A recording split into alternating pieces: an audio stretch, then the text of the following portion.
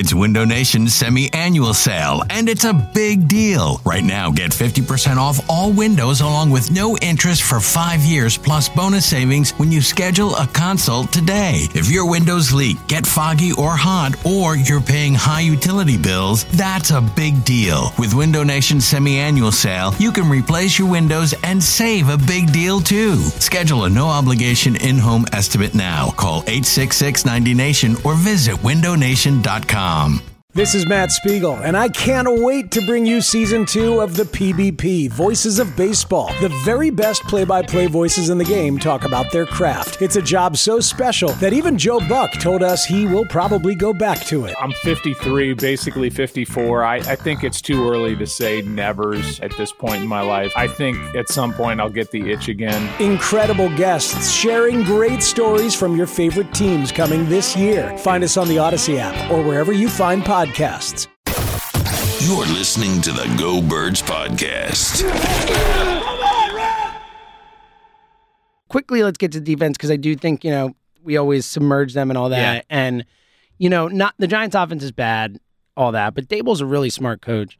And they just had nothing yesterday. Nothing. And the Eagles' D-line, phenomenal again. Yep. 7 sacks after the game against the Titans with a bunch of sacks. They had 7 yesterday? They had 7 sacks. Brandon Graham that's right, had 3 sacks yesterday. He might get double digits this year. Dude, what?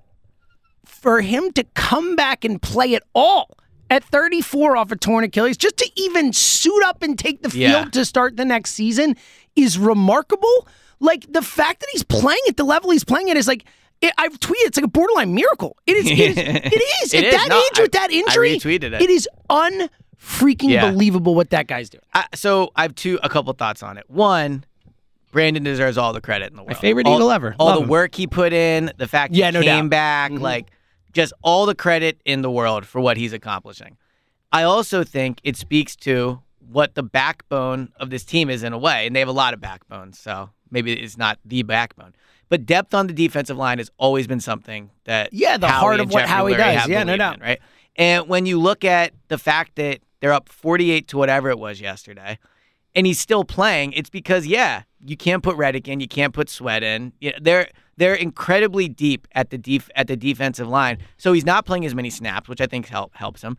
But also, in a weird, twisted way, I do think a year off helped his body. It was a year of not playing. It's an interesting point for sure, especially at his age. His Achilles, of course, he had to rehab, but the rest of his body, to a certain extent, I know rehab is hard, so I'm not diminishing it. To a certain extent, he got a year off from football. Didn't take the beating it normally takes. And I think that helped him. He talked about it in training camp. He talked about how he felt the best he has in a long time.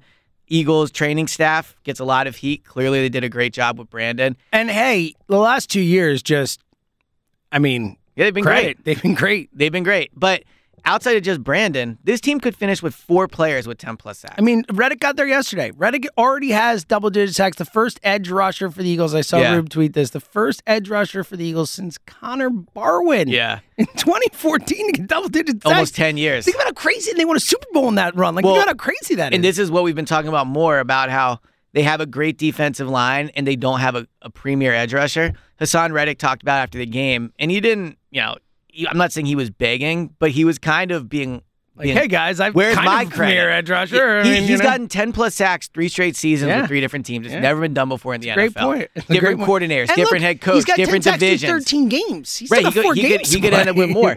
And he's starting in a way, this is strong, but there's an argument that he was a better pickup than AJ. AJ's unbelievable. We've what he does for the offense. Last pod, There's an argument. I would still, if you said to me, Elliott, AJ, but you had to pick one. But if they lost Reddick, it would be, a really big loss. And it's not just the numbers, it's eye test.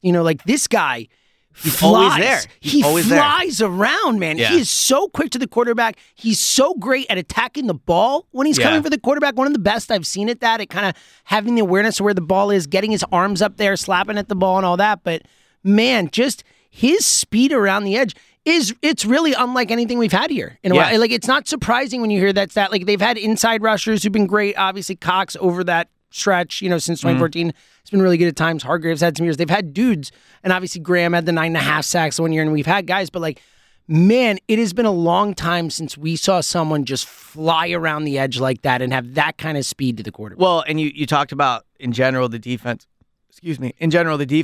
Remember all the concern about how Gannon was going to use Reddick? And I was concerned. Oh, yeah. About You it, right? were leading the charge. You were like the first one being like, drop him back and cover. Yeah, I didn't like that he had weapon in his right? You're right. For the day he signed, I forgot But they've that. clearly used him the right way. They absolutely clearly have.